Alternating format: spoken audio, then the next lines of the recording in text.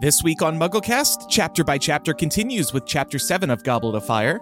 This week's episode is sponsored by Uncommon Goods. If you haven't finished your holiday shopping yet, don't panic. There's still time to find incredible original gifts with the help of Uncommon Goods. UncommonGoods.com has the absolute best gifts for everyone in your life. We're talking moms, dads, teens, in-laws, besties, and your one and only. And it's not stuff you can just find anywhere. Uncommon Goods has unique and creative gifts, often handmade by independent artists and makers. So skip the gifts that scream last minute and find something truly original at UncommonGoods.com. Our audience is entirely readers, so you should definitely check out the Book Nook Reading Valet, which offers you an easy way to hold your place in your book and hold your drink and reading glasses. Uncommon Goods looks for products that are high quality, unique, and often handmade or made in the U.S. They have the most meaningful, out-of-the-ordinary gifts anywhere. To get 15% off your next gift, go to uncommongoods.com/MuggleCast. That's uncommongoods.com/MuggleCast for 15% off. Don't miss out on this limited time offer. Uncommon Goods. We're all out of the ordinary.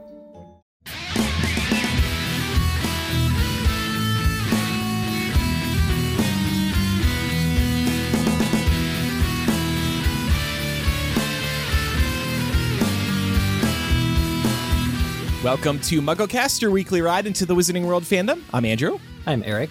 I'm Micah. And I'm Laura. Grab your plainest clothing because this week we are journeying to the Quidditch World Cup undercover and meeting Ludo the Gambling Man when we discuss Chapter 7 of Goblet of Fire, Bagman, and Crouch. And we have a supersized panel this week. Two amazing guests with us. They are the hosts of Fantasy Fangirls, very popular podcast, currently discussing Fourth Wing and Iron Flame, a very popular book series. Nicole and Lexi. Welcome, Nicole and Lexi. Thank you. Thank you so much for having us. Thank you for having us. It is a pleasure. Actually, having you two on is kind of surreal for me because I got into Fourth Wing and then I went into Fourth Wing TikTok and I started seeing your videos all the time. Then I looked at your podcast. We know somebody mutually, actually, as luck would have it. And then here you are. So this is just very exciting to have you both on. That's so exciting. I am an OG Harry Potter fan, and I actually think that MuggleCast was the very, very first podcast that I listened to. I don't even know if I knew it was a podcast back then, but this is just the absolute dream come true, and thank you so much for having us. I didn't know that. Well, thank you. Yes, Lexi's going to prove just how big of a Harry Potter fan she is in a few minutes. For me, the audiobook, it's like my comfort thing. I listen to a Harry Potter audiobook every single night as I fall asleep. And I have very young children, and so it's a wonderful thing to keep me company when I'm nursing in the evenings or, whatever that might be in the middle of the night there. So that's amazing. So tell us about your podcast, Fantasy Fangirls. So Nicole and I, we do very deep dives, very similar to MuggleCast is doing right now with Goblet of Fire. And so we are currently we did take Fourth Wing. We covered that in September and October. And now that Iron Flame came out earlier this month in November, we are covering that. We're just about to release episode 3. And we are just digging into every single morsel, all the foreshadowing, tons of theories. It is an unfinished book series. So that's one of the big things about it is there are so many fun theories, so many Easter eggs, and Nicole and I are absolutely all about them. We pull in a lot of character analysis, helping people navigate through the hangover that is Iron Flame. If you know, you know. And the community has just been absolutely incredible. We only started the podcast about 2.5 months ago, and it is just it grew overnight. It's absolutely both overwhelming and exciting in the best way possible. Overwhelming is a really good word for it, but in the best way, yes. Yeah. Well, probably thanks in part to TikTok, right? I guess that's how a lot of the listeners are finding you, like I did. Yes. So in fact, on day 1, we had our very, very first TikTok of like a podcast clip, and we just posted it to TikTok. We had like 0 followers, and it went viral, and that is how it all started. So from that very first viral TikTok video, we've basically been very fortunate to not stop going viral for the last 10 weeks, and it's like a lot of people have really rallied around the podcast and like shared it with their friends. And since it is such a hot topic right now, I think so many people are loud and proud about it, and they needed an outlet of someone else who is just as passionate about it as they are. And we were the hangover cure that a lot of people have called us, but it's been the best 10 weeks of our lives. It's been absolutely insane. When you were talking about theorizing and character analysis, it gave me a bit of nostalgia because that's really how we all got started with MuggleCast back in the day. Yeah, absolutely. I love it. I love it so much. So tell us, why is Fourth Wing so popular? I've read it. I imagine Micah, Eric, and Laura are going to read it at some point because I think it's too hot to avoid. I'm reading it right now. Yes. What are you talking about? Oh, okay, great. I'm sure many of our listeners have read this book by now. There's really no avoiding it online, I don't think. What do you think has made Fourth Wing so popular so far? I think the big thing is like people compare it to it's almost an amalgamation of Harry Potter for the school aspect, Game of Thrones for politics and dragons, and then another very popular fantasy series, A Court of Thorns and Roses, for the romance aspect. Romantasy has been a huge up-and-coming genre recently, and I think that this just hit every single marker. But it's also been called the gateway drug to romantasy world. Like, it's a very contemporary world. It's a very contemporary, or it's not world, it's very contemporary language. And the book is built around and expands on the magical world as you go deeper into it. Very Harry Potter-esque. If you're, we're in book 4 as we're on this podcast, we're diving into more and more of the world. And that is definitely how Iron Flame is going. It's just expanding. So I think there's so much familiarity for a lot of for a lot of readers. And I think that's one of the major reasons it got so popular so fast.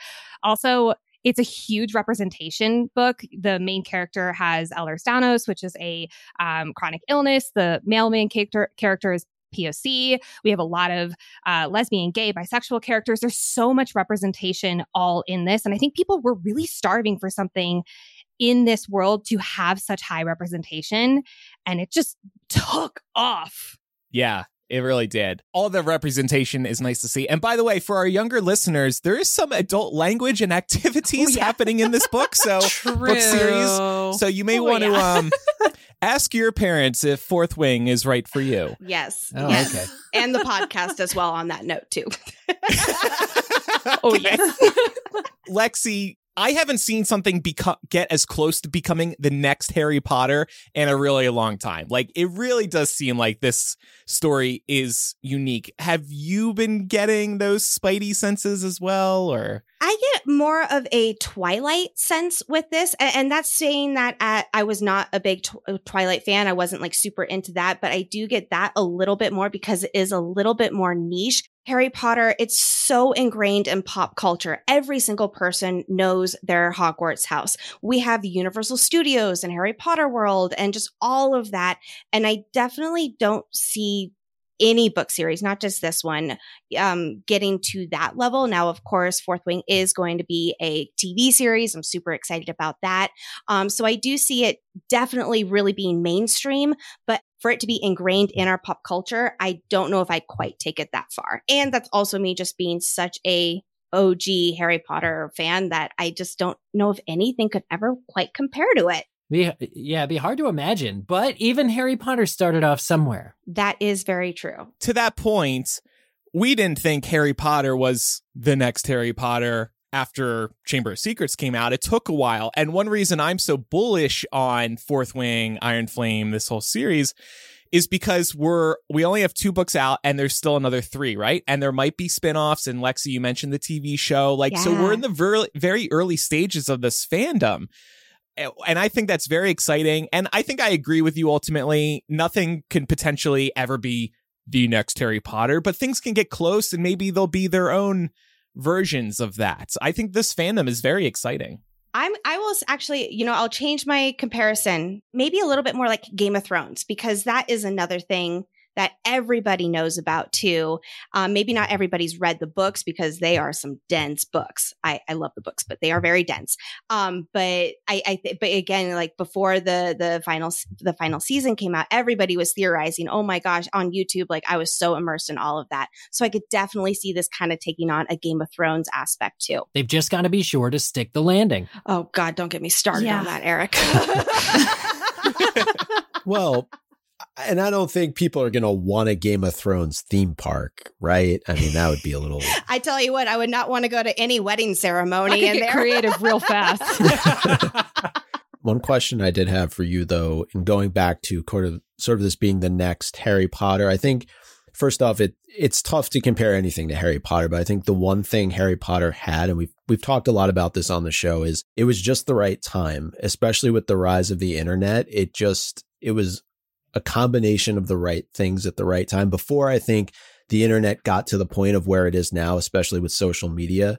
Because I often wonder what Harry Potter would have been like with all these platforms that are out today. Yes. And the level of criticism, that all of these series have to go through. Yeah, I've thought about that as well, especially as, I've listened to other deep dives about Harry Potter, and I know that we're going to be, poking fun at some of the, I'll call them gaping plot holes, but we embrace them because we just have to let them be, And I agree that if Harry Potter was so perfect at the time that it was, and now, for instance, Fourth Wing, I think it's perfect for the time that it is because it has so many fun Easter eggs and ways to theorize, and everybody just loves that so much. And it's got relatable characters, and like Nicole was saying, that representation, and it's so great for the time that it's in, the time that it's coming out. Lexi, you mentioned you're a big Harry Potter fan. You also told us you're pretty darn good at reciting in order every single chapter in the Harry Potter series. Yes. So we thought if we could get a taste of this, we're not going to have you do the whole book series, even though that would be incredibly impressive. Could you just recite every chapter in order from book 4, the book we're currently doing chapter by chapter on? And I will be grading you. I've got my copy of Goblet of Fire right here. All right. Sounds good. And I'll start by saying the reason that I know all of this is, again, going back to my very young children. I needed something to do after I had read Harry Potter a million times on the audiobook. And so I started just making a game out of it for myself. And here I am a few years later. So anyway, all right. Chapter 1, we have the Riddle House, of course. Chapter 2, the Scar. Chapter 3, the Invitation. Chapter 4, Back to the Burrow. Chapter 5, Weasley's Wizard Wheezies. And Chapter 6, the Porky. Chapter 7, Bagman and Crouch. Hey, that's today's episode. Hey, Chapter 8. For those following at home. The Quidditch World Cup. Then what am I on? That was chapter 8. Chapter 9 is the Dark Mark. Chapter 10, Mayhem at the Ministry. Chapter 11, Aboard the Hogwarts Express. Chapter 12 is the Triwizard Tournament. Chapter 13 is Mad-Eye Moody. Yeah, Mad-Eye Moody. And then chapter 14, the Unforgivable Curses, because that's right after that. Okay. And then we have Bobotox and Durmstrang. Chapter 16, we have Goblet of Fire. Chapter 17, we have the Four Champions. Chapter 18, Wane of the Wands. Chapter 19, the Hungarian Horntail. Chapter 20, the First Task. Chapter 21, we have the House Elf Liberation Front. Chapter 22, we have... Then we have the Unexpected Task. Then chapter 23, Yule Ball. Chapter 24, Rita Skeeter's Scoop. Chapter 25, The Egg in the Eye. Chapter 26 is the Second Task. Chapter 27 is Padfoot Returns. Chapter 28 is The Madness of Mr. Crouch. Chapter 29 is The Dream. Chapter 30. What chapter am I on? I'm like so nervous that like I'm forgetting and I have to. You're doing great. You're on 30. The Pensive. Chapter 31 is the Third Task. Chapter 32 is Flesh, Blood, and Bone. Chapter 33 is the Death Eaters. Chapter 34 is Priori Incantatum. I can't pronounce that. Chapter 35 is Virtus Serum. Chapter 36 is The Parting of the Ways, and chapter 37 is The Beginning. Yep, I know there's 37. So I did it. Amazing. Just amazing. 100% accuracy. I am so proud to be your sister. They're sisters too. I don't even think we mentioned this. Oh yeah, we're sisters. But yeah, like I have my milestone chapters, and then like I have like the sequence of events that go through. And so yeah, that's that. Being able to say the numbers before each title, I would never be able to. I'd never be able to like, which one am I on? Absolutely not. I'd just be able to like in an order of something. No. Yeah. That's why I have like I know the task ones is the main one for a fourth one. Like I said, those milestone ones, and then I can figure out what's in between. So I'm so impressed. Yes, Thank you. You have proven yourself as a real Harry Potter fan. I love your story as to how you remember all these chapters. Lexi and Nicole, such a pleasure to have you on. And listeners, please check out Fantasy Fangirls. That's it. The show's over. Yeah, we just had you on to see that party trick. Before we get to chapter by chapter, quick announcement, and it's a timely reminder, so I really wanted to bring it up. Don't forget, listeners, our Overstock store is now open. If you ever wanted one of our cool physical gifts that we have sent to patrons over the years, but you didn't or couldn't subscribe to our Patreon, now's your chance to pick up things like t-shirts, the MuggleCast beanie, the MuggleCast socks, the Sweet 16 wooden car that you build, signed album art, all kinds of things. MuggleMillennial.etsy.com. We'll also have a link in the show notes. This is where you can get very limited time items. Once these are gone because these are the overstock things that we've had over the years. And now we're finally cleaning out our closets. And we can turn these around pretty quick. So if you're shopping for the MuggleCast listener in your life, or maybe you could tell a parent or a loved one, hey, go grab me a MuggleCast t-shirt, go to the store. We'll get it out in the mail ASAP. By mid-December, we're probably going to no longer guarantee things by Christmas. But until then, Santa MuggleCast over here is delivering MuggleCast goods. And we may have one more item that we're adding to the store. We're going to check on that. Yeah, more lost t-shirts recently uncovered. Ooh. They're just hiding all over the desert in this case. Anyone whose house we've ever stayed at might have a box of shirts. All right, so with that, let's move on to chapter by chapter. And this week, we are discussing Goblet of Fire chapter 7. What chapter is that again, Lexi? Oh, yeah, Bagman and Crouch. And as if there wasn't enough pressure on Nicole and Lexi in particular with that reciting of the chapters, we are involving them in the 7-word summary as well. Nicole's going to go first and then Lexi. So are you two ready to be put on the spot again? I'm sweating. I hope you all my know this. God. Like full on sweating. We get stressed by it too. No, I'm so excited. Let's do this. I'm ready.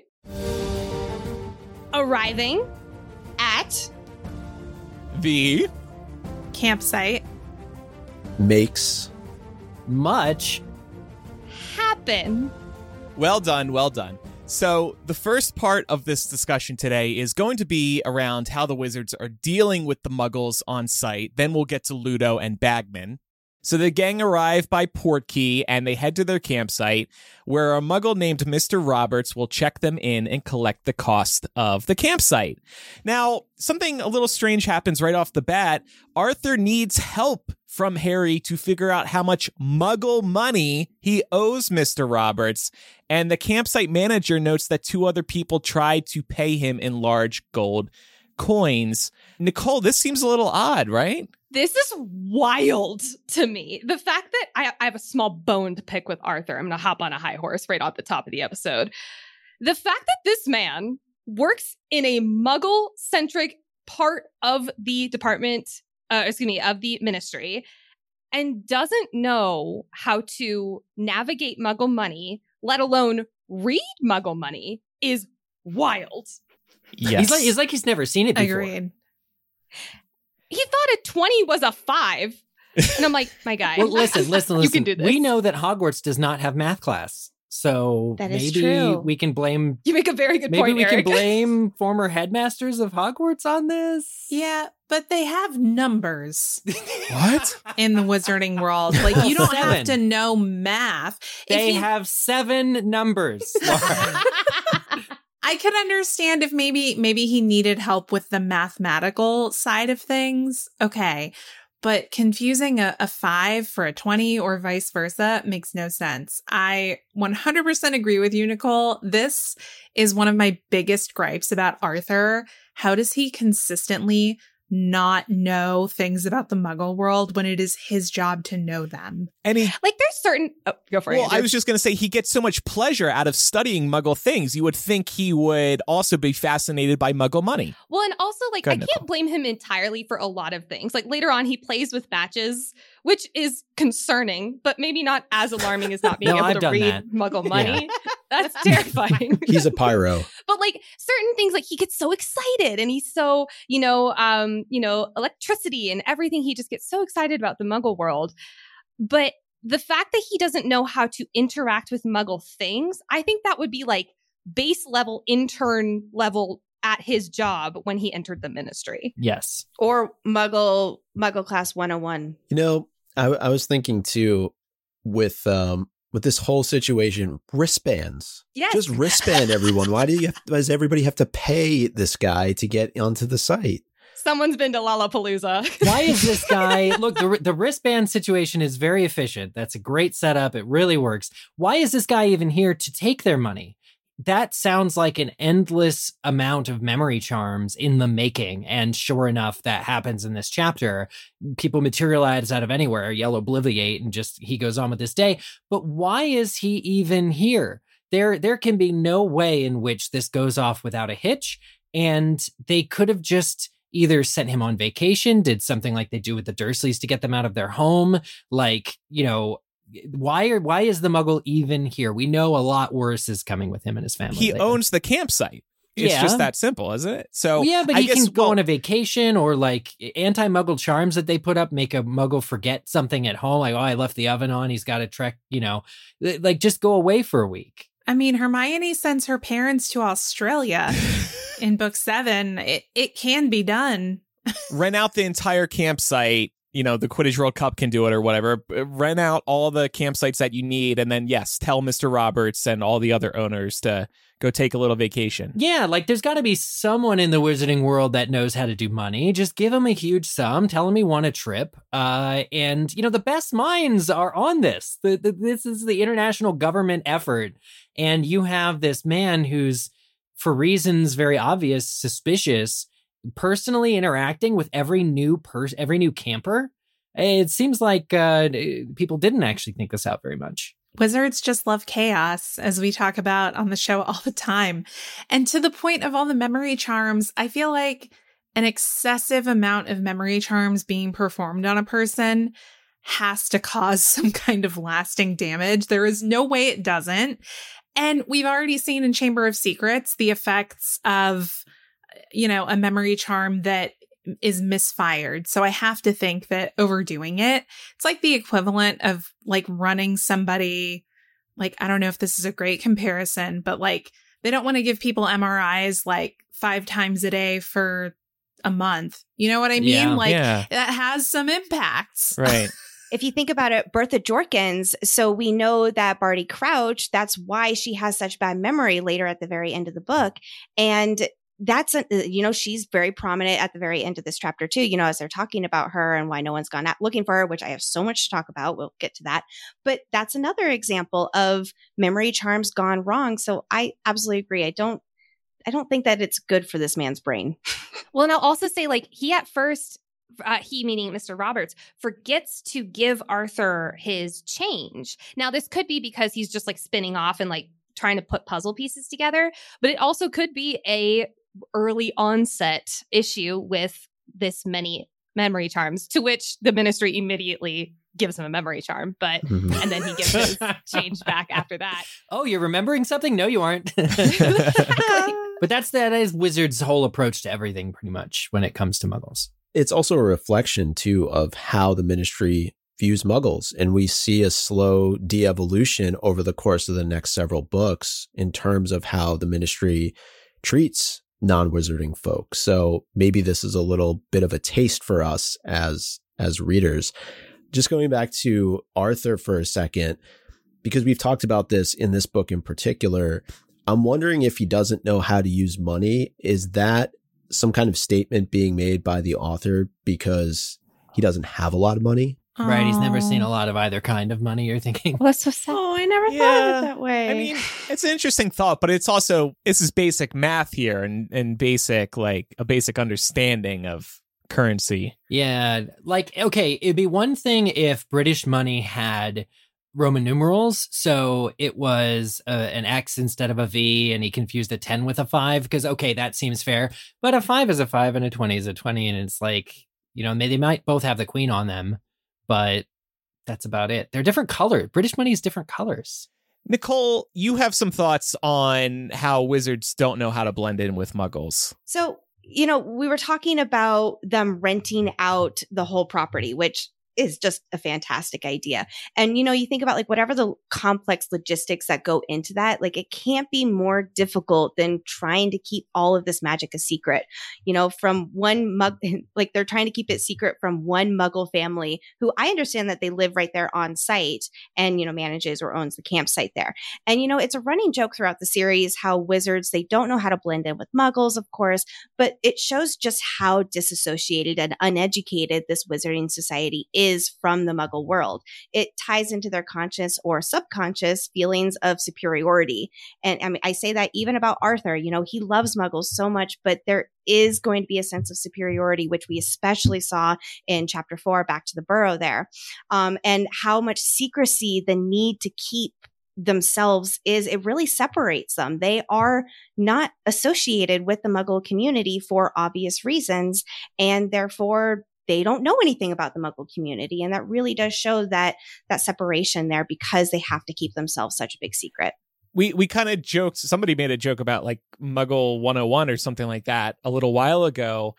There should be some sort of like wizard Muggle social integration lesson, at least somewhere within Hogwarts, like Muggle studies. Well, and I like the idea that Lexi was saying that it's because of the statute of secrecy that they can't see Muggles close enough to learn about them to get educated. Because I'm right with that train of thought that says Muggle studies, which is just a chosen elective for some people who want to take it in maybe their third year, should absolutely be mandatory before you are ever allowed to set foot on Muggle ground. It should be 7 years. It should be a subject that's like, it's more important than charms. There, I said it. If they outnumber you, look, no offense to Flitwick, he would probably excel at teaching Muggle studies, but they need reading this chapter specifically. It is insane and absurd how much craziness goes on and how poorly wizards are equipped to blend in. And it's like they're not even trying, even head ones. Eric, I love this point because this is the 422nd iteration of this event. It's not like they decided to do it yesterday. You would think that they would have a much better system in place. Honestly, memory charms are the only thing keeping the statute of secrecy up. Yeah. That's the well-placed memory charms going back centuries. It's tragic. We used to say it was Dumbledore who enjoys the chaos in the wizarding world, but it's actually all wizards. They just love the mess. It keeps things exciting for them. Oh my God. Oh man. Eric, you bring up an interesting point about, of course, like Muggle studies probably should be required, but this is where things, always tend to get political with, education and what courses are offered. So I'm just trying to imagine the Board of Governors of Hogwarts and sort of them voting on what the required class load is going to be and them being very dismissive of a course like Muggle studies. Probably they would take a similar view towards divination as well, which is why that's an elective course. But it just does go to show the many layers in the wizarding world that are impacted by this bias towards Muggles. And, a lot of really well-intentioned characters in this series have it and don't even realize it. That's such a good point. Yep. All right, we're having so much fun today, but first let's take a quick break to tell you about this week's sponsor, Indeed. We are driven by the search for better, but when it comes to hiring, the best way to search for a candidate isn't to search at all. Don't search, match with Indeed. If you need to hire, you need Indeed. Indeed is your matching and hiring platform with over 350 million global monthly visitors, according to Indeed data, and a matching engine that helps you find quality candidates fast. Ditch the busy work and use Indeed for scheduling, screening, and messaging so you can connect with candidates faster. And Indeed doesn't just help you hire faster. 93% of employers agree that Indeed delivers the highest quality matches compared to other job sites, according to a recent Indeed survey. One of the things I love about Indeed is that it's a one-stop shop for hiring. No need to bounce around to different job sites or screen candidates. Indeed just brings you the best candidates with their amazing instant match feature. And listeners of the show will get a $75 sponsored job credit to get your jobs more visibility at Indeed.com/MuggleCast. Just go to Indeed.com/MuggleCast right now and support our show by saying you heard about Indeed on this podcast. Indeed.com/MuggleCast. Terms and conditions apply. Need to hire? You need Indeed. So let's talk about Ludo Bagman. He is the head of magical games and sports, and he's not helping with keeping the Muggles in the dark. He keeps loudly talking about Quidditch around the event space, and this situation to keep Muggles from growing suspicious seems untenable given, as we're talking about today, the number of wizards on site and how they seem to be pretty lax about keeping the world under wraps. Any other ideas for how they should be handling this? Yeah, I mean, I think you've already mentioned it, but I'm just thinking about Muggle repelling charms. They use these at Hogwarts to shield a giant castle that is filled with magical children. It's already such a stressful event for everyone. Why are they adding all of this extra unnecessary stress of monitoring that these wizards who use magic all day, every day, telling them, hey, no, you cannot use magic, as they are apparating and disapparating to tell them not to use magic? Those extension charms that they can do. So if a briefcase can become a full-on, zoo in the size of a briefcase, you could fit a World Cup and 100,000 people in a single church or something. I mean, why couldn't you, room of requirement, this year's Quidditch World Cup will be held in Hogwarts' room of requirement. Thank you. Walk 3 times on level 7. It doesn't make sense. And why is a Muggle present? Of course, we also have the foresight knowing that the Muggle that's here, Mr. Roberts, and his family become direct targets for these wizards later. So everything nice and everything accidental about it becomes very intentional, and the Muggle is in more danger. But you just can't possibly control all of these variables. So the Muggle should be put to sleep for a few days or something a little bit more ethical, maybe. That sounds so ominous. I was gonna say, you're gonna drug him. Put out to pasture. They're already drugging him, though. They're already. That's true. Yeah. This is a celebration. This is something that happens once every 4 years. Why are you going to try and keep people from being excited and having a good time? That's what I don't understand. I was going to say this exact thing. It's all fun and games until somebody gets held up by Death Eaters and paraded around in a stupor. Listen, all of this was to set up the port key. Yes. Well, right. Literally what this is. It's a good point. J.K. Rowling's she literally started with, I need a boot that does things. Yeah. How are we gonna I got it. Wizards suck. I skipped over this earlier, but to the point about Arthur, Rowling's basically throwing him under the bus, making him go, oh, what's Muggle? I don't understand how to interpret Muggle money.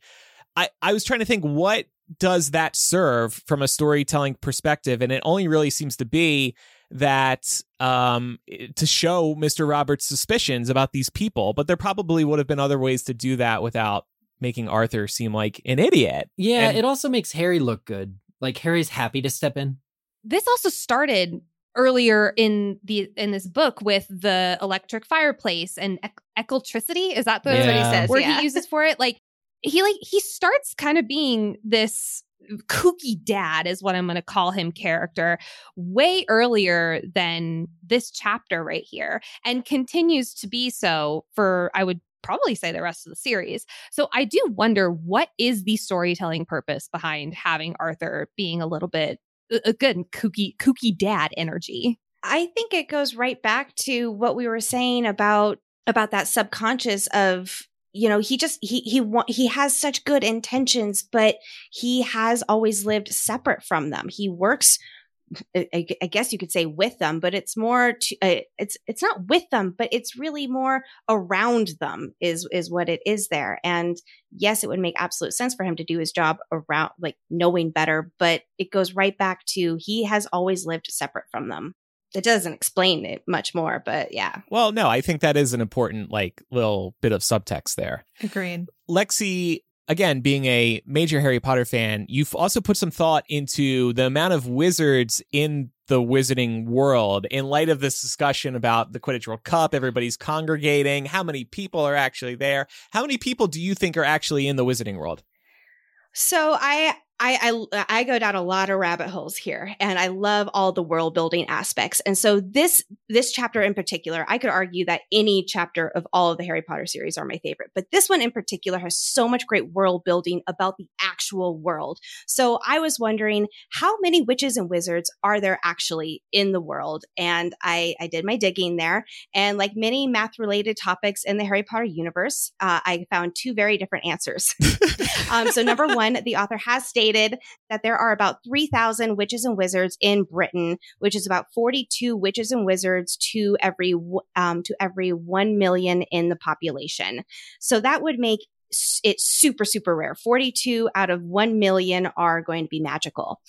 However, there has also been a comment that 1 in 10 people are magical in the world, which at the time of our story, that would be approximately 500 million witches and wizards across the globe. I do not think it's nearly that many there. My guess is that the actual wizarding population is somewhere in between. We know that the Quidditch World Cup Stadium, it can seat 100,000, and the tickets were really hard to come by. So we have that context. So if you asked me and I had to give you an answer, I would put it around the 5 to 10 million across the globe. What do you guys think, just out of curiosity? I'm starting to think that neither ADHD or Alzheimer's are naturally occurring, and that what it is we've just encountered wizards that had to correct their mistakes by obliviating us, and that that's why I get so distracted all the time, is there's literally just 500 million wizards always screwing up around us. I love that. That makes me really sad. I'm not a witch, though.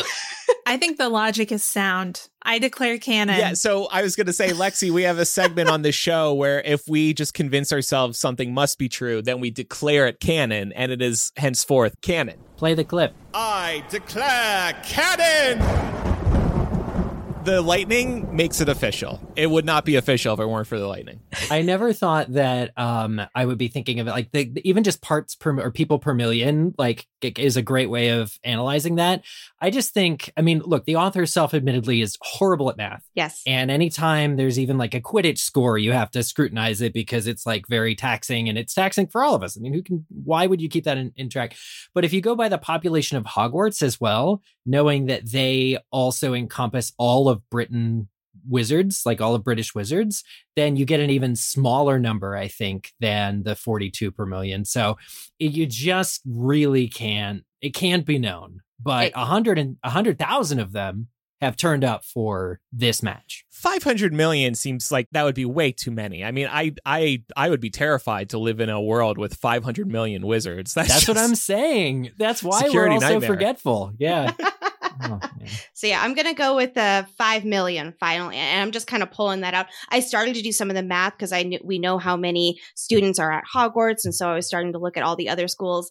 And then I told myself, you got to get out of this rabbit hole. Just stop it. So yeah, maybe one of these days I'll actually try to do the math. If you ever got the number correct, your memory would likely be wiped by a witch or wizard, so that you say ADHD. Yeah, you got to keep right. You got to play dumb. To Eric's point earlier, yep. I just can't figure it out. Author really stumped us. You're going to check in on me in 3 weeks, and it's like Nicole's going to be like, I don't know what happened to Lexi. She like ran off, and now she's in Albania, and Lexi's going to be in a straitjacket. Who am I? Who am I? Yeah. She said she was on Pottercast. I said, no, you were on Mugglecast. Oh. But listen, this is where I think our interpretations of the wizarding world can hit some limitations when we're thinking about 2023 terms, because yeah, they might come along, Lexi, and, obliviate you, but you've already shared this brilliant theory on our show that's about to be pumped out to, tens of thousands of listeners. So they're going to go around and wipe everyone's memory who ever listened to this episode of the show. I'm so sorry, everyone. It's a lot of work. Unless they get Andrew before he edits. They just edit it out. Yeah. It's the easiest way to do it. They just delete the whole thing. Lost episode. You know what? Now this gives me an idea for when I say things on the show. I can just go to the Obliviator squad and send them after Andrew so that they end up in the final cut. All right. I see this train riding off the rails. So Andrew's like, please, God, choo-choo. stop. So back to what's happening. Harry and Hermione, they lead the construction of their tent, and Harry assumes it's going to be some plain old muggle tent. But once he steps inside, it's actually more of a magical glamping situation. It's a 3-room flat with a bathroom and a kitchen, and it's apparently furnished in the style of Mrs. Fig's house. And Arthur says he got this magical tent from a coworker at the ministry. This is Perkins, who we will meet in Order of the Phoenix. It almost seems out of character for him to not have wanted to use a plain muggle tent. That's part of getting the muggle experience. Like, that seems like right up Arthur's alley. We're all a little bit hypocritical when it comes to, yes, Arthur's loving this, get up at the crack of dawn, carry all your kids there, but like, why should they inconvenience themselves with muggle tents when it could just look like a tent outside and have all the conveniences on the inside? I'll defend myself here and say that I actually love traditional camping. Nobody loves traditional camping. I'm sorry. I do. I think this is very in character for Arthur, though, because again, he's obsessed with muggles, but he doesn't know that much about them, including what it's like to camp in a tent. For all he knows that this is it. I think Arthur said, you know what, Harry, Hermione, 3 years from now, you're really going to need to know how to build a tent. So get after it. So why does it smell like Mrs. Fig's house? That is a very good question. I think we actually have some theories. I know, Micah, thank you for putting in a note about Perkins. We meet him in Order of the Phoenix, but Fig is another person we meet in Order of the Phoenix. Yep. There's actually a lot of characters in this chapter that get a brief mention that we meet later on in Order of the Phoenix. Expanding the world, like I think Lexi said. Lexi, you might have a theory here about Perkins and Fig. I do. You can't bring me onto a podcast and I gotta talk my theories, right? So I love the theory that Perkins and Miss Fig, they dated at some point, and because they seem like they're around the same age. They're both older, and poor Perkins has lumbago, and they would go camping They would go on camping adventures and they'd bring her cats, for whatever reason. And he is in the misuse of Muggle artifacts department as a homage to his continued love for the scribe that got away.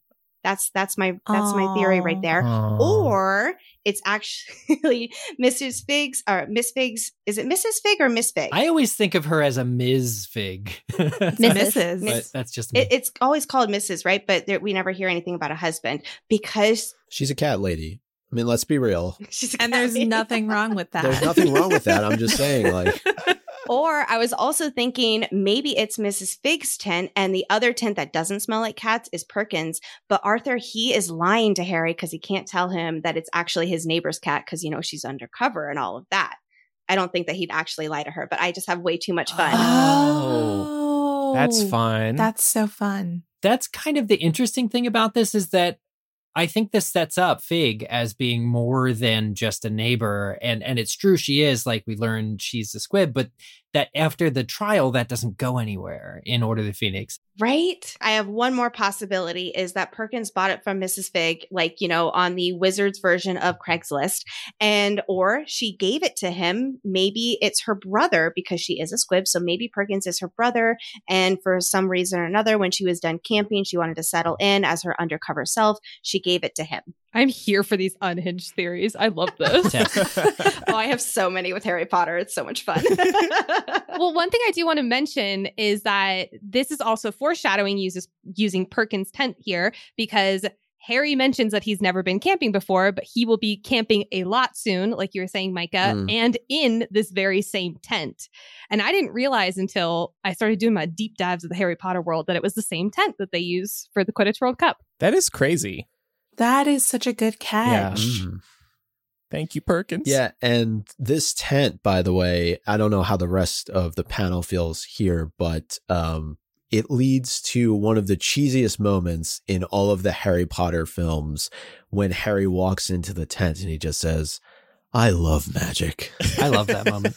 Yeah. I roll just yes every time. It was not needed. We're 4 movies in. Come on, Mike Newell. He's vocalizing what all the viewers are saying. That's all. I blame the director for that. He's pulling at Eric, who's like, yes, I'm not actually having to camp. Yes. So let's focus now on Bagman and Crouch. So Bagman, I mentioned him a few minutes ago. He's an eccentric wizard. He walks as if he has springs under his feet, and his first words to Harry and company are, "Ahoy there!" Which, if you ever hear that from a stranger, you know you're going to be in for a treat, I think. I don't think I've ever heard anybody say ahoy there. Well, maybe I just need to go sailing more, but let's normalize saying ahoy there. I was going to say, I might start now. This is fun. I feel like this is a challenge. Well, so we got our listeners saying, hey, y'all, so maybe they should start saying ahoy there. Let's change the feedback form to manually insert hey, ahoy there at the beginning of every message. Do it. We could do that. Or hear me out. Hear me out. What about ahoy, y'all? Ooh, that's flying a little too close to the sun, Laura. That's playing with fire. That's some deep south right there. I just love the way that Bagman is described, made him look like an overgrown schoolboy. You just have such a great visual picture of him there. And it makes me so sad we didn't get him in the movie, but I'm not going to go down that hole. And there's the haggard looking ministry workers and they're running around. They're super stressed out. Well, he's all like, well, there's not much for me to do. And it's like, we all have had that manager, or we at least know of that leadership figure, right? Where it's like, oh my God, everything's on fire. And you're just walking around with a big smile on your face, drinking coffee. Everything's fine. Yeah. I relate to that so much. I can't even begin to tell you. I relate to the people running around screaming. That's my vibe. It's funny, yeah, because I know, Laura, you and I can probably picture a few people that we work with that fit this to a T. Yeah. Oh, yes.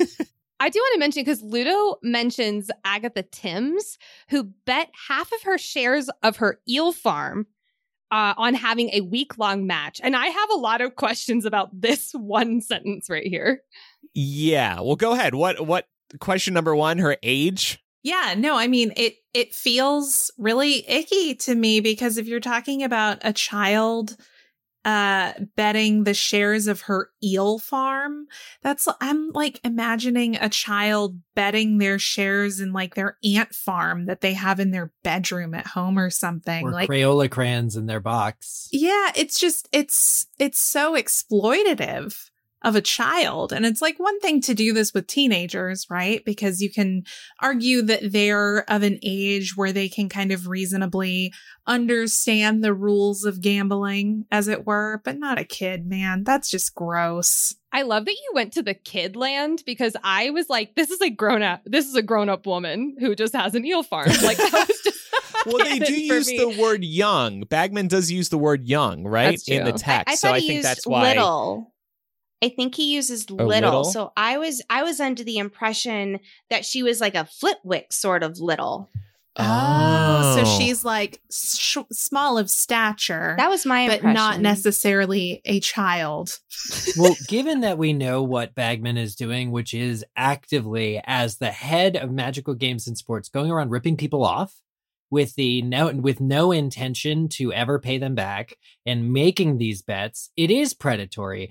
I actually, reading this chapter, I posit that Ludo Bagman is actually the most morally bankrupt character that we meet in this book, and maybe the whole series. The only people who come close are Umbridge and Mundungus Fletcher. So are you saying Ludo Bagman is worse morally than Umbridge?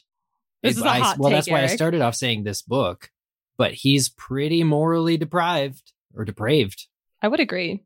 He's in the top 3 of the whole series. Just this whole gambling thing does not sit right with me in general. Like the fact that Ludo's doing this in front of Arthur too, and even Arthur is like, no, I don't think Molly would be happy with this. He still presses forward. And he got them their tickets. So he's making a bet. He knows he's going to rip off the Weasley twins for all of their money, literally turning out all of their pockets in front of their father.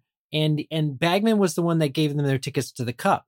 That's like, hello, let me lead you to the slaughterhouse, and then I will take all of your money. Like, it just, there's so much that's wrong about this, not to mention the conflict of interest, because he's the department head of Magical Games and Sports, and he's going around, but he should be forbidden from placing bets.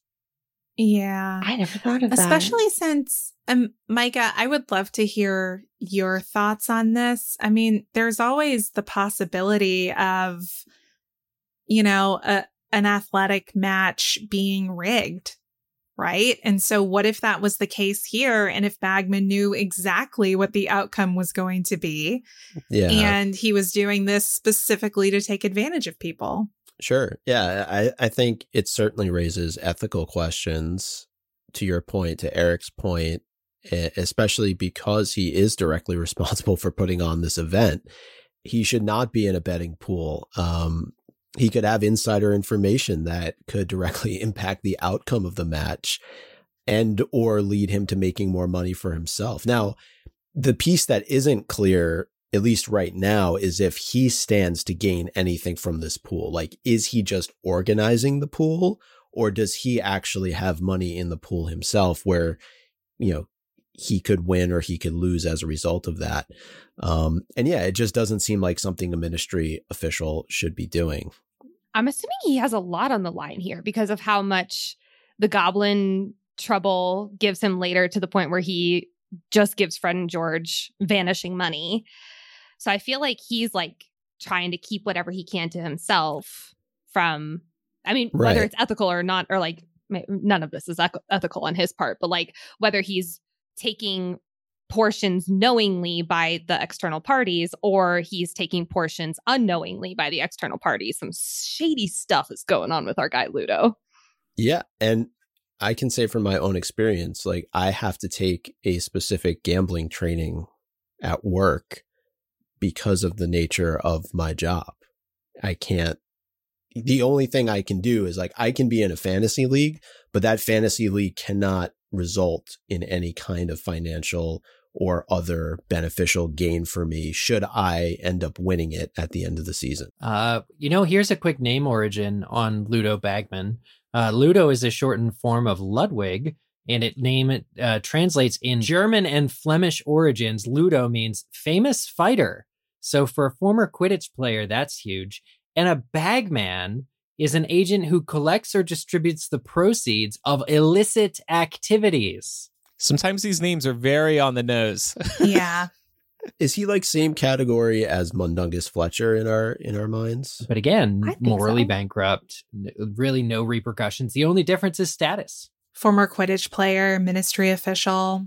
Had the ends to be able to get into the ministry in the first place. Yeah. Mm-hmm. In terms of the betting with the twins actually do get their bet right.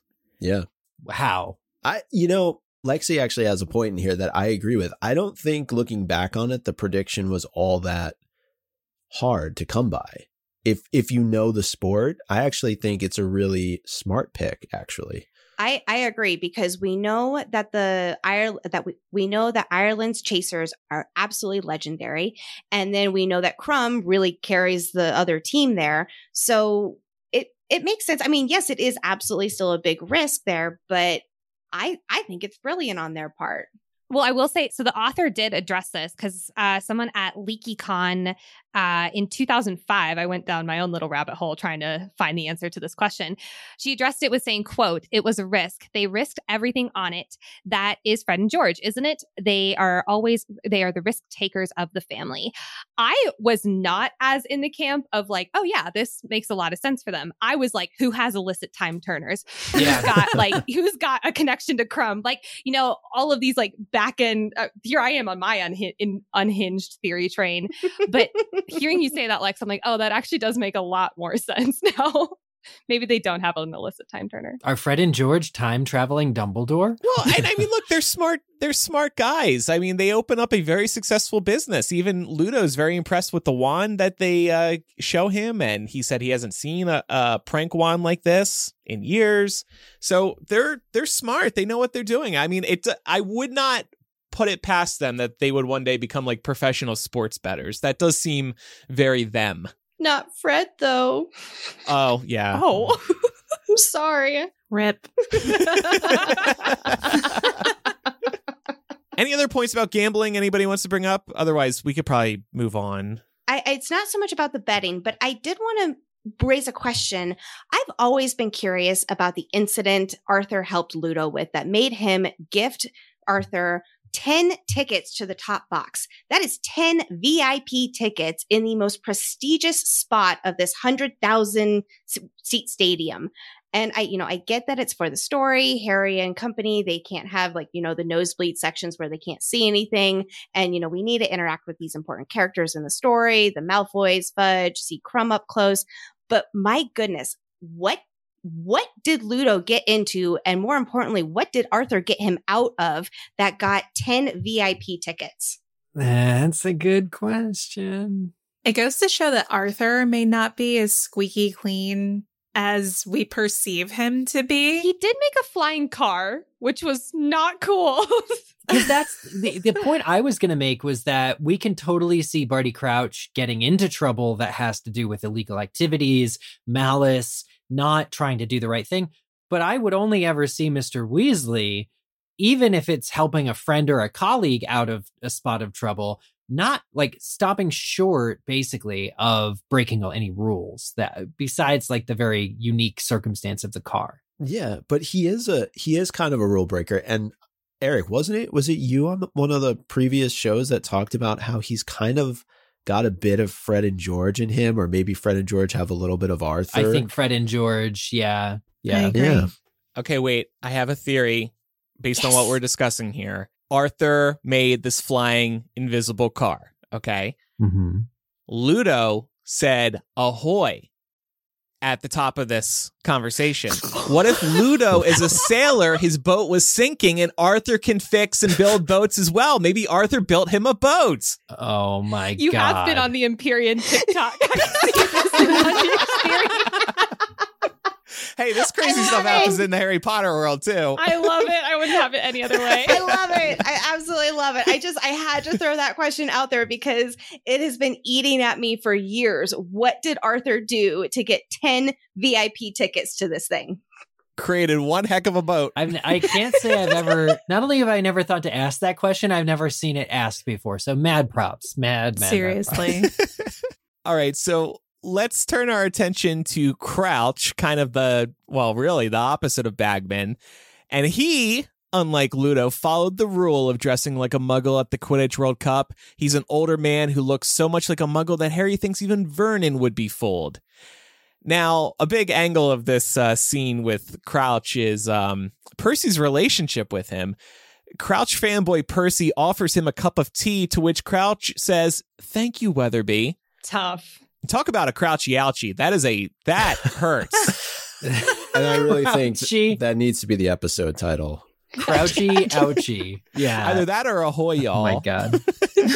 Ahoy, y'all. It's a Crouchy ouchie. Yeah. I feel so sad. Of course, Fred and George, this is all the ammunition that Fred and George need for the next 8 years of torments for Percy. Yeah. The idea that you're in the presence of this man that Percy won't stop kissing his ahoy. But you totally, wait, what was it, Micah? I said behind. Andrew said took us. What's the backside of a boat? A stern? Yes. The poop deck? Yes. The fact that, yes, Percy wouldn't stop kissing Crouch's poop deck. And he can't remember his name. And here's the thing, it's funny and it's sad because I think some aspect we've all experienced, maybe this situation where you're really passionate, but you don't necessarily get the respect that you deserve, or you don't get really acknowledged. For his boss, Percy is one of his direct reports or his secretary or whatever, but he still doesn't remember his name or gets it wrong. That's really hurtful. You feel simultaneously bad for Percy, and then every one of his siblings is there to pounce on it, basically. It's honestly DEFCON 5. Scenario. It's worst case scenario, right? And I think for Percy, he isn't as important as he makes himself out to be.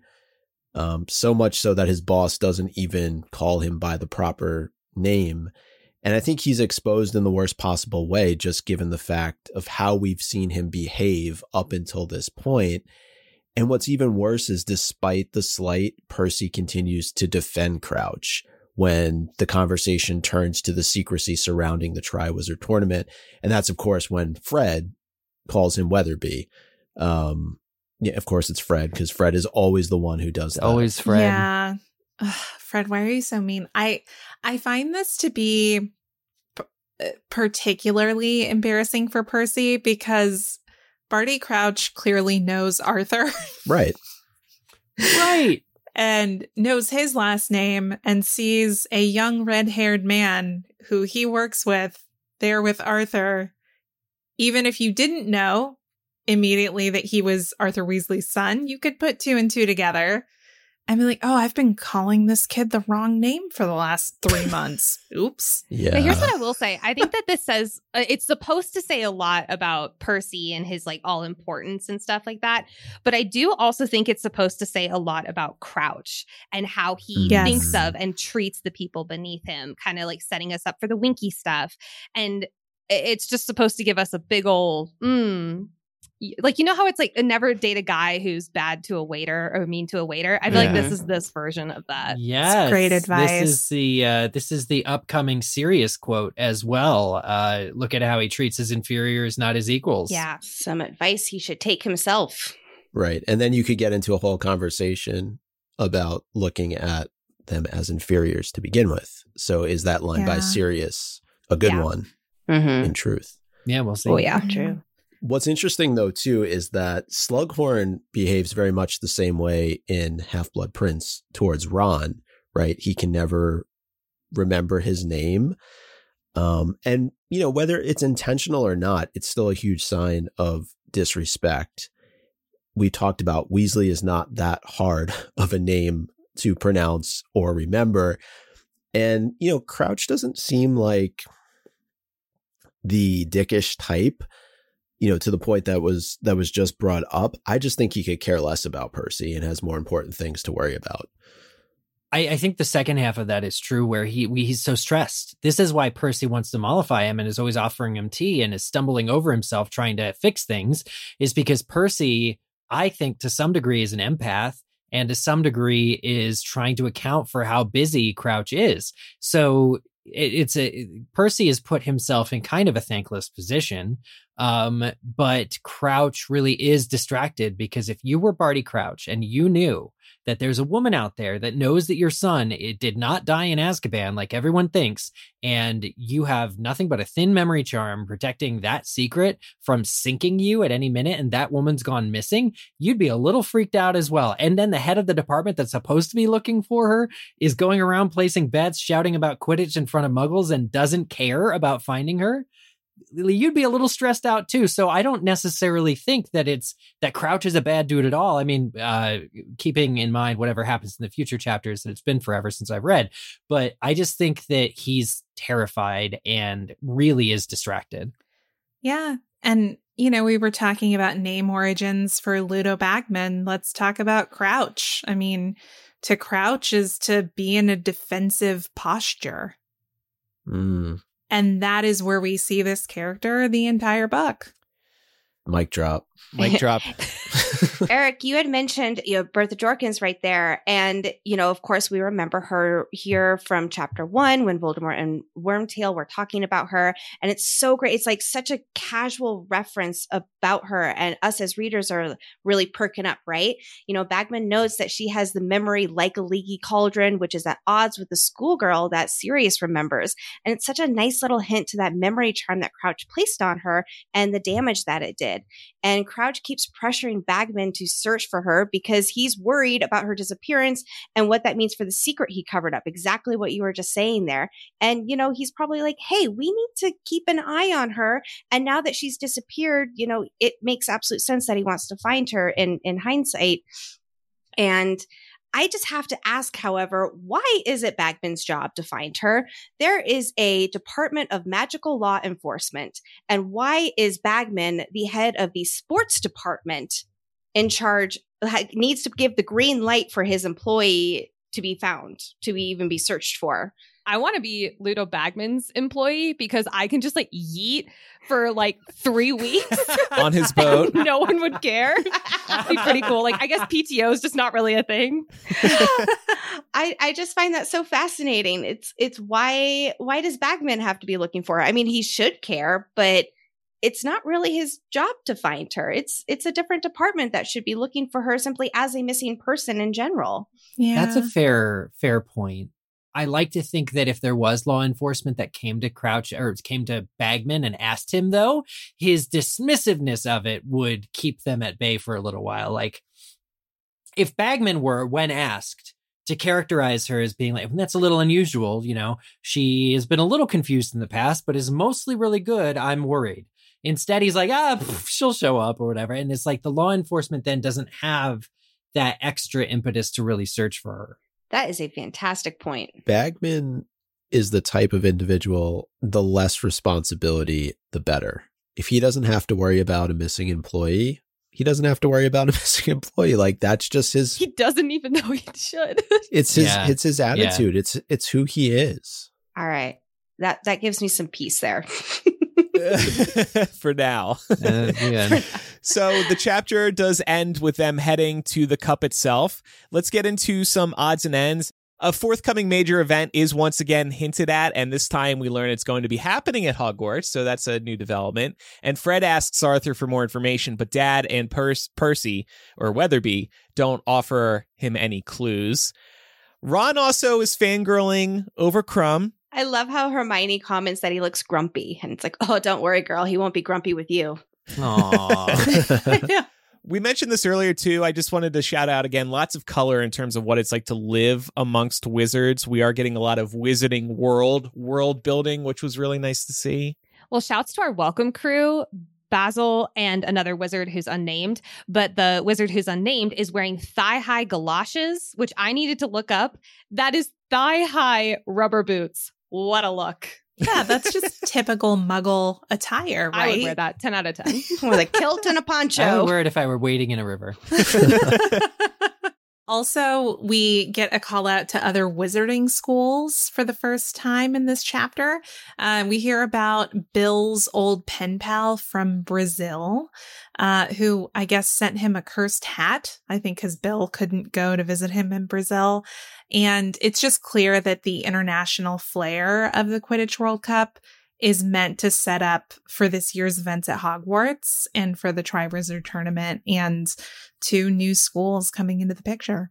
Yeah, and it continues the world building that we've talked about, opening Harry's eyes to the fact that there's more than just Hogwarts out there. And, you know, the first 3 books were very much like, this is it. It's Hogwarts. Harry gets on the train and he flies a car, or he gets on the bus and he goes. Like, now it's like, hey, there's this whole other world out there with so much other cool stuff to explore. And then I just want to give a shout out to my fellow families of small children. I have 2 very young ones, and I just felt so seen rereading this now because, hey, my children also wake up at the crack of dawn. So it's just a nice little nod to us parents.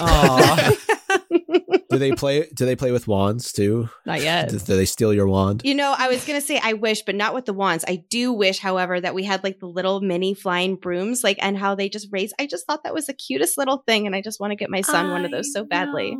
I was disturbed by the child getting a hold of Dad's wands. I mean, that seems like that could cause a world of problems. Wasn't there a lawsuit recently about that? No, I'm serious. There was some sort of lawsuit TMZ reported on it. A wand, so I don't know, poked an eye out or something. I don't know. Oh yeah, Warner Brothers sued over Harry Potter wand. It impaled my kid's eye.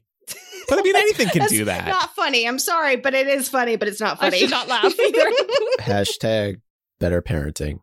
Well, we mentioned Perkins. We mentioned Mrs. Fig. We also get a mention of Bode the Unspeakable.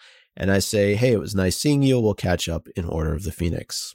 For me, talk about deep dives or things that send you on them. I looked up what lumbago is because I was like, oh, what's that? Turns out it's something that many of us suffer from and never knew it. Lower back pain. Makes sense. I feel so seen right now. That is why Perkins cannot make it all the way to the cup because of lower back pain. Unbelievable. And speaking of characters that we will meet or hear about later, Seamus Finnegan's mother is here. And famously, Seamus and Harry clash because of his mother and the growing threat around Hogwarts. We know that she does not support Dumbledore, but at the Quidditch World Cup, She's thrilled to be flying the colors of Ireland, which I assume it was just kind of green. But yes, it was fun to pop by her.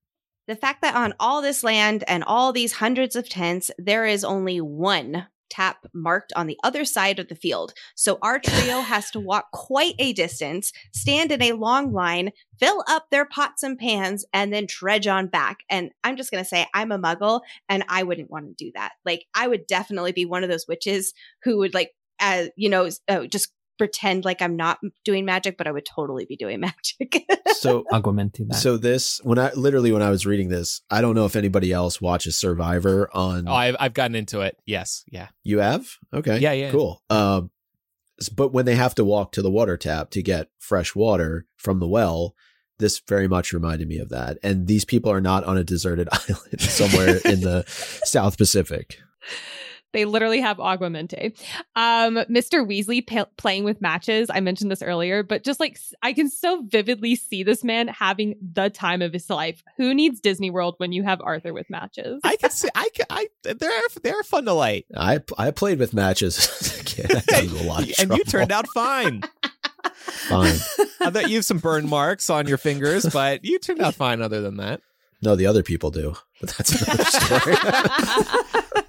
I love the mention of the magic carpet as a family vehicle. You know, just I love these familiar magical devices, you know, from Aladdin, A Whole New World, just pop up like this in the story. And then, of course, the foreshadowing about all of Crouch's ancestors. They've always abided strictly by the law, except, hey, he doesn't really. So I just love that little bit there. And lastly, to wrap us up here, I have one more little deep dive here into the world building of our story. So omnioculars. Wow, I do not know how to say that. Omnioculars is how I say it personally. Omnioculars. Omnioculars seem very expensive for what they are. They cost 10 galleons. And I just want to give you all a little list here of what other things in the wizarding world cost, just to give you some price comparisons here. Apparition Lesson Program, which is like a multi-week program, it cost 12 galleons. The Advanced Potion Making book, that cost 9 galleons. But then a wand, like the most important thing that any witch or wizard uses, it only costs 7 galleons. However, a unicorn hair that goes into the wand costs 10 galleons, which gives me some serious questions about the profit margin, but we'll put a pin in that for right now. And so 10 galleons equal out to about 50 pounds or $73.50. And Harry bought 3 of them. They never used them again. And I really just hope his friends use them when watching him in the Tri-Wizard tournament. I have so many thoughts here. First of all, maybe the wand is very cheap. Maybe it's because it's subsidized by the ministry. Just a random thought that popped into my head. The omnioculars, they're very high tech. I mean, you can rewind, right? You can do like the instant replay thing. It's almost like buying like a high tech camera. You can slow down. You could slow down time. Yeah, I think they're very cool. It is hilarious that they use them once and then never again. It reminds me of like you go to a concert and you buy like a souvenir T-shirt or something, and half the people who buy those things never wear them again. Yeah. Yeah. And I mean, I will say merch that is sold at events like this does tend to be overpriced, but I agree with the point, Lexi, about cost and value in the wizarding world being extremely inconsistent. In general, when you think about things like, I mean, you have this perfect list. I don't even need to come up with anything else. It just doesn't make all that much sense when you really start breaking it down, unless Ollivander's like buying supplies in bulk. Maybe. And so I don't know. He makes his wand. Well, it's also another commentary on the Weasleys' financial situation too, right? Because Ron is somewhat embarrassed of the fact that Harry is going to buy this for him, and he turns around and I think he says like, I won't get you a Christmas present or something along those lines, but for 10 years. Yeah. Which is clearly extreme. Harry is just joking around. Yeah. No, it's like, it's not that serious, Harry. You're rich. Calm down. Right. Maybe the omnioculars say like Quidditch World Cup on them too. That would be cool. Ooh. So Branded. And the year, right? Yeah. Maybe. Yeah. But I just feel like having gone through this whole discussion, it was really done such a disservice in the movies. I know we get like a few seconds early on of being able to see, you know, the kind of the bit of diversity we see at the Quidditch World Cup, but it seems like for a TV show adaptation, they can do so much better. And one of the moments I'm really looking forward to is when like the trail lights up going to the actual Quidditch World Cup. Yeah. I feel like that would be so fun to see on screen. The fact that they spent 2 seconds on I love magic and not 2 seconds on anything else that they could have done. Listen, once you start playing that game, there's no going back. Like Too late. It's too late. That was turned into a GIF that's been used again and again online. It's a meme, and that's true. It's priceless. It's the gift that keeps on giving. Yeah, you can't put a price on that. I like that moment. All right, well, this has been a lot of fun, and now it's time for MVP of the week.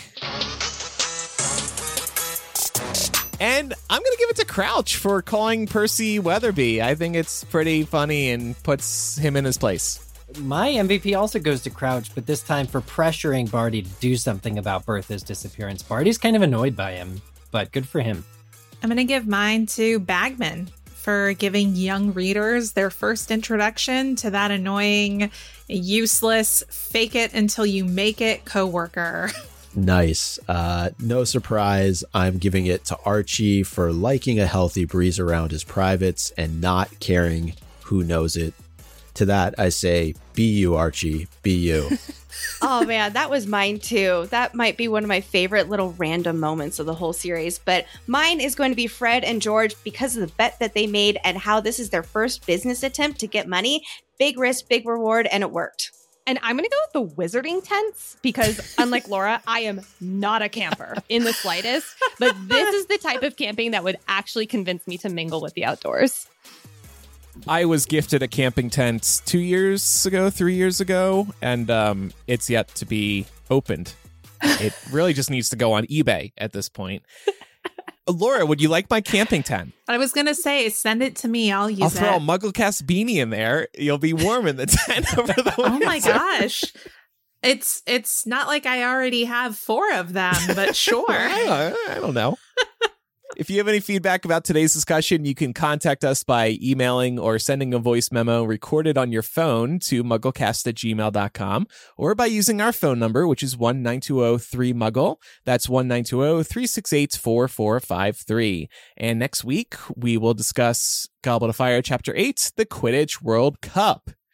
And speaking of Quidditch, now it's time for our weekly trivia game, Quizzage. Yes, we took a few weeks off, so we got a lot of entries this week. Last week's question was, according to Percy Weasley, about how many languages does Mr. Crouch speak? The correct answer was over 200. All right, so I believe it's my turn to do the names, right? I think so. Yes, please, Andrew, to be our guest here. Now, here's how you do it. This is how you move quickly through the list. Last week's winners: Hollow Wolf, Hermione Forever, Peanut on a Broomstick, No Diggory, I Got to Bag It Up, Olivia the Hufflepuff, Remember-Alls are fun, but Accio is quicker, Luke the 12-year-old, Micah tricked us again, even though I like Famous Amos, MMRTG, aka Multi-Mission Radio Stop Thermoelectric Generator, I just wrote that to make you say it. Dobby Stole My Socks, Elizabeth K. One normal name, excellent. Andrew Sims canceled for magical creature cruelty. Read more on page 6. Sold the Soul Sucker, Percy Weatherby. Emma going crazy, or is Eric slacking by giving everyone else the job of reading Quidditch names? Yes.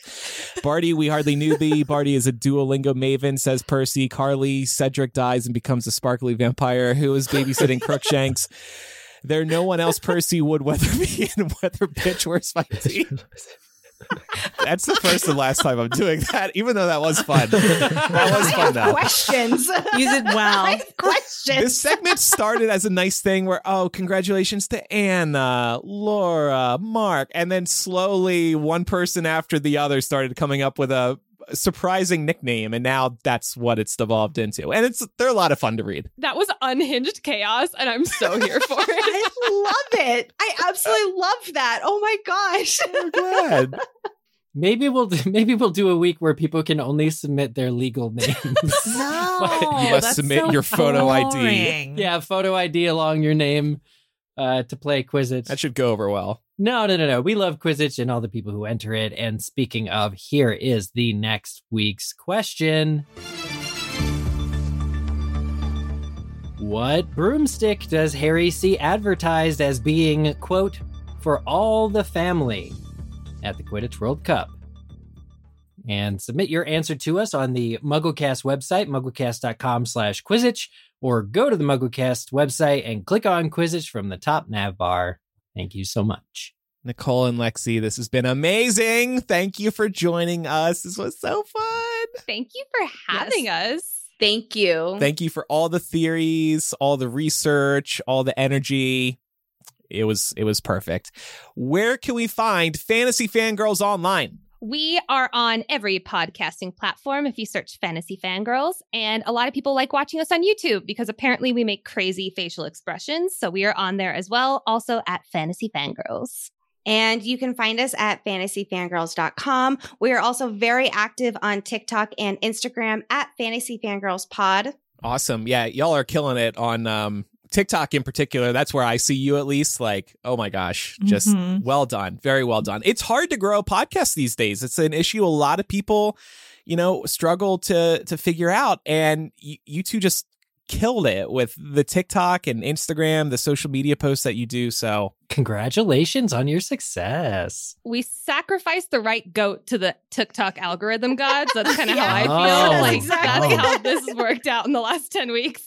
I'm just going to say it's a very good thing that you saved sacrificing a goat to the end of the show as opposed to bringing it up earlier on. Yeah, we love goats here. Oh my God. Okay, good.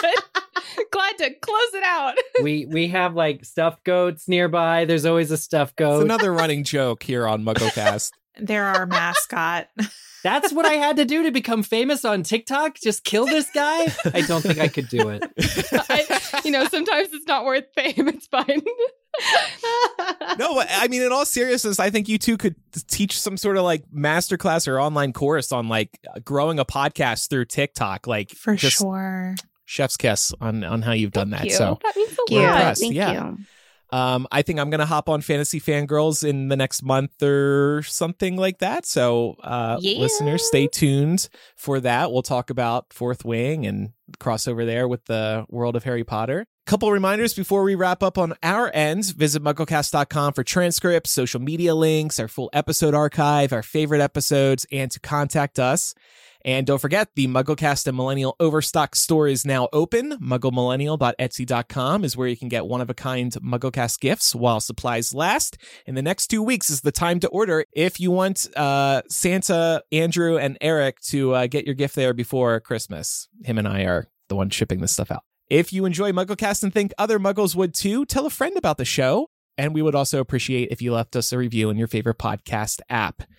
We'd also appreciate your support on Patreon, patreon.com/MuggleCast, or if you're an Apple Podcast subscriber, you can tap into the show and hit subscribe, and you'll get ad-free and early access to each episode. All right, that does it. Thanks, everybody, for listening. I'm Andrew. I'm Eric. I'm Micah. I'm Laura. I'm Nicole. And I'm Lexi. Bye, everyone. Thanks again, Fantasy Fangirls. Bye, y'all. Bye.